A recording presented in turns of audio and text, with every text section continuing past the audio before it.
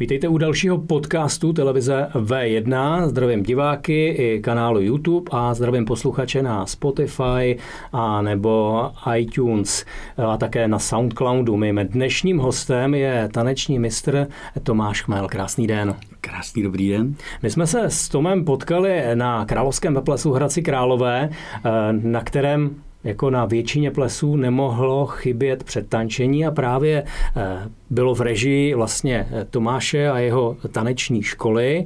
A já se ptám, je to stále pravda, že by ples měl začínat, a nebo že většinou opravdu začíná před tančením a co se nejčastěji třeba tančí? Tak zcela jistě je dobré, když ples začne nějakým takovým slavnostním předtančením, ať už to jsou velké formace, ať už to jsou třeba jednotlivé páry, vždycky je to asi o nějakých finančních možnostech toho daného organizátora, ale myslím si, že začít by měl ten ples opravdu před tančením a ty standardní tance na to zahájení jsou opravdu dobré, kdy se rozezní válca, valčík, nebo třeba foxtrot, a poté ty lidi získají inspiraci, jak se inspirovat po celý zbytek večera třeba. Že? Doba jde stále dopředu. Elektronizace, lidé se víc zavírají vlastně doma do počítačů a podobně. Je stále doba, která má spojnici s těmi vídeňskými bály a podobně, nebo i tenhle taneční svět začíná se měnit? Tak já bych zcela jistě tady mohl zmínit tu zkušenost třeba z Německa, kdy lidé nemají ten shopping kultur, jaký máme my tady v Čechách, a mají vlastně ty velké obchodní střediska zavřené, a tudíž tedy v sobotu a v neděli chodí právě se bavit na neuvěřitelně krásné společenské akce, kdy si opravdu zatančí. Je to třeba spojené i s taneční soutěží večerní, a všechno to je jako velká kultura, musím říci, a pro ty lidi neuvěřitelná zábava, což u nás trošku není. Chybí nám trošku taková ta možnost využít ty kulturní zařízení, protože pro samý ten schon a nákupy, které odkládáme na soboty, neděle, tak bohužel už se ty lidi kultuře nevěnují, a to je jako velká škoda. Nicméně stále platí to, že taneční jsou takovými dveřmi do života. Myslím si, že i většina těch mladých skutečně přes taneční prochází. Jací jsou ti mladí tanečníci současní? Ty už máš možnost srovnání i s těmi dřívějšími generacemi. Prošlo tvýma rukama určitě velké množství tanečníků a tanečnic. Vyvíjí se ti mladí, nebo je to stále ta stejná generace tanečních, které jsme si užívali? Jo, je to... V tomto případě je to tak, že vlastně mám za to, že čím větší město, tím je to méně osobitější. Takže když máme taneční třeba ve Dvoře Králové, tak je to úžasná zábava, baví se rodiče, baví se děti, není tam taková masa těch lidí, ale čím větší město, tak tím více páru, a potom už to jakoby je pouze jenom o tom naučit se kroky a domů, když to tak vezmu, a ta zábava nebo ten vztah mezi divákem a mezi kurzistou je trošku jakoby horší. Co jestli se to vyvíjí, ono je to každý rok trošku jinak. Jednou jsou neposlušnější pánové, jednou zase rok jsou neposlušné dámy. Vzpomínáme na loňský rok, kdy dámy tedy byly k nezastavení, a jako musím říci, že dobrý taneční mistr si s tím vždycky poradí. Já vždycky říkám, že je potřeba vzít si to největší zlobidlo, které tam máte, a zaměstnat ho natolik, aby on přesvědčil celou partu, že je to vlastně správně, že to, co děláme, je fajn. Co se týče tanečních, je to stejně jako maturita, takový vstup do společenského života, a od oblíkání, od dress codu, který musí třeba volit na jednotlivé lekce, kdy my samozřejmě střídáme témata, aby museli chodit připravení, jsou tam i civilní lekce, aby zase si nemysleli, že jsou jenom svázaní tím oblekem, tak musím říci, že tím vychováváme ty mládežníky právě do společenského života. Je to až neuvěřitelné, jak to funguje, a musím říct, že ročně je to i třeba několik tisíc lidí, kteří projdou těma kurzama. Musí člověk začít s tancem právě až v tom věku, kdy končí základní školu nebo kdy je na střední škole. a zároveň je to poslední možnost, kdy člověk s tancem může začít, nebo když už to nestihl, tak už mu ujel vlak? Tak ve spoustě případů v dobách dávno minulých to bylo tak, že se začínalo až právě po tanečních kurzech. Ten sport jako takový, sportovní tanec nebo taneční sport, jak chcete, tak je trošku už dál a vyvíjí se to. A pravdou je, že čím dřív začnete, tak je to u každého sportu stejné. My ale hlavní kategorii třeba ve sportovním tanci máme až tu dospěláckou a to tedy až po tom uplynutí 18 let, dokonce ještě v 18 letech reprezentujete kategorii Under 21 a pak až tedy po tom 21. roku už vám nic jiného nezbývá, než opravdu tančit jenom v té hlavní kategorii dospělých. Když si představíte, že každá hodina na parketě je dobrá zkušenost a vlastně vás to posouvá dál, tak ty hodiny, které jsou strávené v tom juniorském věku, jsou opravdu zajímavé nebo důležité, abyste v té hlavní kategorii mohli uspět. Je pravdou, že dříve to tak nebylo, že dřív se opravdu začínalo až po tanečních a vlastně všechny ty zážitky už vlastně tančili skoro dospělí lidé a všechny ty tance a všechno se vyvíjelo pak už trošku jinak. No, teď to máme opravdu posunuté na sportovní bázi, na sportovní úroveň a musí tam být celá průprava od rytmiky, od baletu a tak dále, až po samotný tanec. Není to jenom tanec, je to mimika, je to herectví, určitá část a určitá část taky toho krásného vystrčovaného těla musí být naposilována, takže je to komplexní sport, ale to u toho společenského tance nemůžeme takhle brát, to by nešlo. Takže u nás je docela fajn, že ty kurzy máme, protože spousta lidí nepřijde do styku s tím tancem nebo dokonce s oblékáním do obleků a košil a kravat. A to jsme v tomto jakoby opravdu v Evropě jsme unikát, protože ty kurzy tady to nikdo jinde nemá. Takže je etika, nebo jak velkou součástí je právě výuka té etiky, toho oblékání, jak velkou součástí je toho kurzu tance? Je to dneska trošku jako posunuté zase dál. Já vždycky říkám, že třeba je dobré sledovat moderátory v televizi, protože tam se udávají trošku trendy.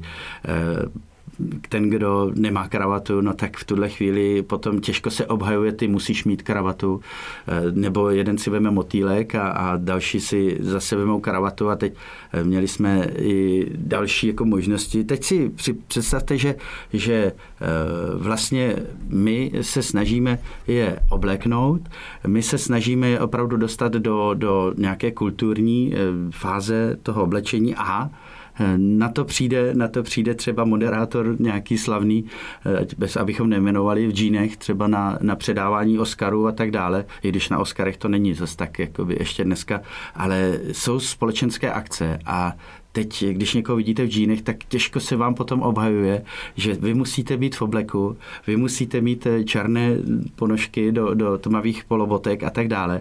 A barevné ponožky patří přes den, ale potom večer už prostě člověk po té 19. hodině musí nějakou tu kulturu, nějakou tu etiku opravdu dodržet. No, pak jsou rodiče, to je další takový článek, kdy někdy jsou vlastně jakoby neukáznění rodiče a my to vlastně chceme po těch dětech a přitom rodiče by měli jít příkladem, měli by vytvořit tu atmosféru v těch tanečních kurzech a ono někdy to nefunguje. No. Někdy je to opravdu až na pováženou. Snažíme se teda to ještě udržet, nepouštět ty lidi na taneční parket, pokud nejsou společensky oblečení, i třeba na základní lekce, ale pak jsou lekce prodloužené a to už říkáme, že to je společenský večer a i ti rodiče by měli trošku přispět do té kultury a přijít i společenské oblečení. Není to jako jednoduché. Zmínil si barevné ponožky, to je veliký trend a objevují se opravdu všude, už třeba na akademické půdě a opravdu ve slavnostních příležitostech. Jsi zastáncem toho konzervativního módu těch klasických pravidel oblékání, anebo k tomu přivíráš oči právě k těmhletěm novým trendům, kde se vzali, tu se vzali? Tak já si myslím, že všechno má svoji míru A pravdou je, že asi je strašně důležité, na jakou událost jdete, na jakou společenskou událost jdete. Jestliže jdete na událost, která není úplně oficiální, tak si myslím, že i ponožky klidně, proč ne, barevné. Ale jestliže si vezmete smoking, který s bílou košilí, frakovou a motýlkem vyžaduje vyloženě černé ponožky, černou obuv. A to si myslím, že je velmi důležité, protože potom nelze to brát jako, že to je přešlap, ale je to opravdu fopa. Je to až fopa, když pak najednou zjistíte, že ty barevné ponožky vůbec neladí. Já jsem dokonce zažil situaci na jedné soutěži a docela jsem byl jako pohoršený, jako porotce tanečního sportu, že jeden taneční pár si vzal k fraku, který je tradičním oblekem pro sportovní tanečníky, vzal si červeného motýlka a vzal si červené ponožky. A my jsme o tom debatili s pány porotci, s váženými porotci, s kolegy a musím říct, že já jsem byl až pohoršen. Já jsem byl až jakoby uražený, protože říkám, tohle přeci, to se nesmí stát, jo, protože my máme jasný dress code, máme jasné oblékání, u nás je to bílý motýlek k frakové košili a černý frak, jo, máte kapesníček bílý a to je všechno, co si můžete vlastně dovolit, protože jsou černé boty, černé kalhoty a všechno tohle by mělo odpovídat právě té kultuře i v tom sportu. A teď, když si to převedu do společnosti, tak samozřejmě je spousta odvážných lidí. Nicméně někdy ta odvaha není na místě a je potřeba dodržet třeba ty tradiční ty hodnoty, jako třeba, že po té 19. hodině už byste měli mít tmavé boty a už byste měli mít tmavé ponožky a tmavý oblek a už nevolit šedé barvy a tak dále, ale jak říkám, když se pak podíváte na ty trendy, které ve společnosti jsou, tak je to až neuvěřitelně jakoby tak rozhádané, dalo by se říci. A těžko se to potom obhajuje. Strašně těžko se obhajují špačkové ideály a to prostě je to složité někdy. Jsou špačkové ideály dobré, jsou špačkové ideály. A to nejsou jenom špačkové ideály, on je samozřejmě převzal dál. Jsou ideály té etiky oblékání něčím, co nás posouvá nebo drží v nějaké linii, nebo jsou to už zastaralé věci, ale třeba ano, ve soutěžení se jich musíte držet, ale ostatní jsou právě ti odvážní, kteří ukazují, ne, žijeme i bez nich. Jo. Pojďme si říci, že velkým trendem jsou i modré obleky, velkým trendem jsou šedivé obleky kombinované s černým a tak dále, ale pojďme říci, že ta etika je prostě nějaký řád pravidel a pak, když bychom se všichni podle nich chovali, tak by bylo krásně na světě, protože vlastně samozřejmě chápu, že někdo chce vybočovat z řady. Jo, ať si třeba vybočuje, ale pak jsou tyto akce a tam si myslím, že ty výstřelky nejsou potřeba. Jo, takže dodržujeme vlastně ten řád a kdyby to všichni alespoň z části plnili, ono je to ještě jakoby dál posunuté, protože si myslím, že by měli vlastně i ti kurzisté tanečních začínat už u svých rodičů, nebo naopak rodiče by měli začínat už doma. Jestliže maminka říká mladíkovi zasuň si po sobě židli nebo vyčisti si boty, vem si čisté ponožky a tak dále, tak u těch mladíků je to ve spoustě případech jakoby bráno trošku s nadsázkou a no jo, mami, jasně. Ale oni to ty maminky myslí dobře a vlastně pakliže všichni by poslouchali hlavně své rodiče a všechny tyhle ty příkazy, které z části si člověk bere jako nějakou výtku, ale ono to je spíše jako právě ten posun někam, když už přijdou mladí lidé do tanečních, tak už by měli být gentlemani a už by tam měly být dámy. My už s tím moc nenaděláme v těch kurzech. My samozřejmě můžeme doporučit, jak se oblékat, jak se chovat k druhému, kdo má jakoby zdvořilostní přednost v té společnosti, kdo je významnější osobou. To jim všechno můžeme říct, protože to nejsou jenom kurzy tance, ale jsou to i kurzy společenského chování pro tu mládež. A tam se to jako může trošku zmínit, ale pravdou je, že toto už by mělo být nastavené od těch rodičů, což většinou není. My jsme to nakousli a vy děláte i tance pro dospělé, taneční kurzy pro dospělé. Je možné, že ti dospělí se to naučí i tam? Že i tam se dozvídají to společenské chování? Protože nalijme si čistého vína, ne každý dospělý všechno tohle zná. Měl na to čas, vyrůstal v nějakém svém prostředí a najednou přijde na kurz pro dospělé a učí se i tam tohle. A kdo vůbec může přijít na kurz pro dospělé? Naučíte tam tančit i dřevo, jako jsem třeba já, aby přišlo a naučilo se tančit? Já vždycky říkám, Oldo, že je to tak, že pakliže bych někoho nenaučil tančit, tak jsem špatný učitel, takže všichni by měli odcházet a z toho kurzu a měli by umět tančit. Dokonce jednou jsem říkal, že pokud vás nenaučím tančit, tak to budete mít zadarmo, ale to takhle nejde asi řešit. Nicméně pojďme si říci, že ne každý je zvyklý na oblek a ne každý je zvyklý na ten dress code, který je vyžadován třeba v tanečních pro mládež, takže my to bereme trošku volnější notou a pak třeba na zakončení se pak všichni sejdeme v gala a každý vytáhne tu svoji robu a ten svůj oblek, pánové. Někdy jako vidíte, že třeba má někdo jeden oblek, který třeba ani nepoužívá. Kolikrát volají lidé a ptají se, kde koupit oblek. Pane Chmel, kde vy kupujete obleky? A což je docela zajímavé, protože aspoň můžu jim něco doporučit.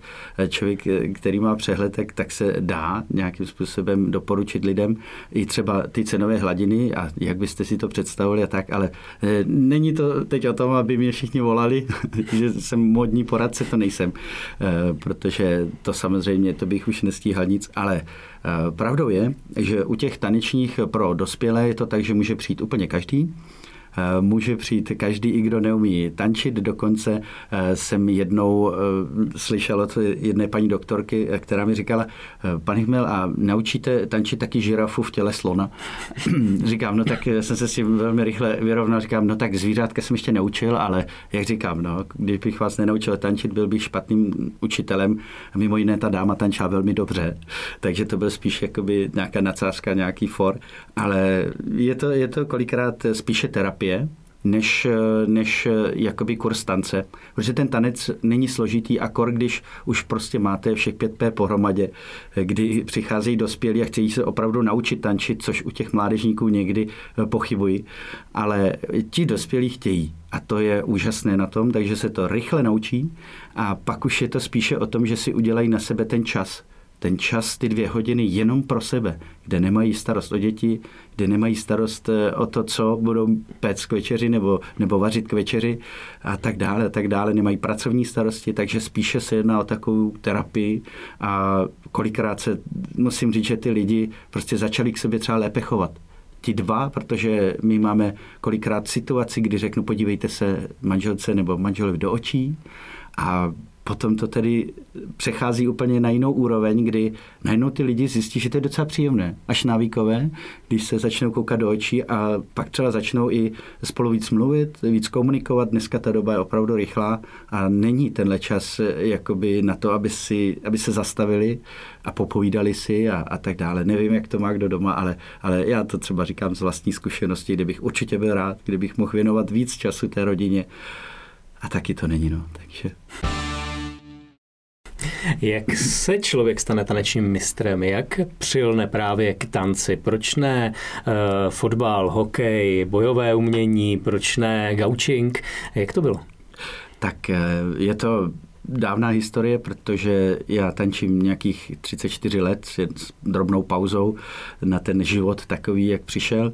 Ale pravdou je, že jsem začínal před 34 lety tady v Hradci Králové a musím říct si, že tenkrát to nebylo ještě takto rozjeté, i když těch členů a těch lidí v tanci bylo jich mnohem více. Dneska už ten svaz má nějakých 3000 členů a je to spíš taková rodina zájmová, ale tenkrát to bylo o tom, že byl to juniorský dětský sen tančit, nebo dalo by se říct, že člověk to trošku v sobě měl, kdy já jsem začínal nejprve folklorem, zpívat krásně padací kalhoty a na Pouchově v jednom domě, to je tady aktuální, že? A spálila kuchařka bufty, v kterou jsem vlastně zpíval s Jeničkou Šimkou, to si vzpomínám jako dneska. A pravdou je, že přesto jsme se dostali až na ten společenský tanec, kdy mě oslovil pan Krtička a vlastně vzal si mě pod svá křídla a už to začalo pak, jakoby ten velký svět byl o tom, že my jsme hned začali jezdit na soutěže do zahraničí a hned pro nás se otevřely jako možnosti opravdu veliké a takže jsme byli poměrně úspěšní, protože jsme byli velmi živočišní tanečníci v Čechách tady a musím říct si, že ve své době ta Česká republika byla opravdu kolébka toho tance a dneska samozřejmě se tomu přibližujeme, máme spoustu dalších úspěšných tanečníků, takže musím říci, že ten vývoj je jasný a vlastně nasměroval mě můj trenér a taneční mistr, pan Krtička a tím jsme vlastně nějakým způsobem se dostali až sem a s manželkou jsme nejprve tančili a pak jsme založili rodinu, žijeme šťastným životem až do dnes a teď jsme teda tanečními mistry. Takže takový to byl vývoj. Docela musím říct, že zajímavý, ale není to jenom tak, protože člověk musí trošku studovat, musí trošku něco vědět o tom tanci, když už se vás někdo zeptá, jaký to je rytmus, tak abyste věděli, že můžete popsat ten tanec, můžete mu popsat charakter toho tance, můžete mu popsat třeba trend, když na to přijde, když se někdo zvídá hodně, ale musím říci, že je potřeba o tom něco vědět. Že to není jenom jako, že přijdete a jste taneční mistr, ale i já jsem si prošel třeba trenérským studiem 2. třídy na FTVS a pravdou je, že už od anatomie, fyziologie a tak dále, od toho vědeckého základu tréninku až po právě ten samotný obor taneční, tak musím říct, že to bylo velmi dobrá zkušenost a všem bych to doporučoval, kdo chce mít cokoliv s tancem, aby nejprve se trošku něco o tom dozvěděli a pak tedy rozdávali ty rozumy, protože dneska je to opravdu někdy i džungle, až se to řekne takhle, ale dokonce jsou tací, kteří si odváží stoupnout před lidi a absolvují třeba jenom pár kurzů pro dospělé a to už si myslím, že už jsme za hranou. Jo? V tomhletom řemesle by to nemělo být. Říká Tomáš Chmel, host mého taneční mistr a taneční porodce, host našeho podcastu na V1, který můžete vidět také na našem YouTubeovém kanálu a poslouchat na Apple Podcast, anebo SoundCloud, anebo Spotify. Já děkuji za návštěvu. Děkuji moc, Oldo, za pozvání, mějte se krásně a nashledanou.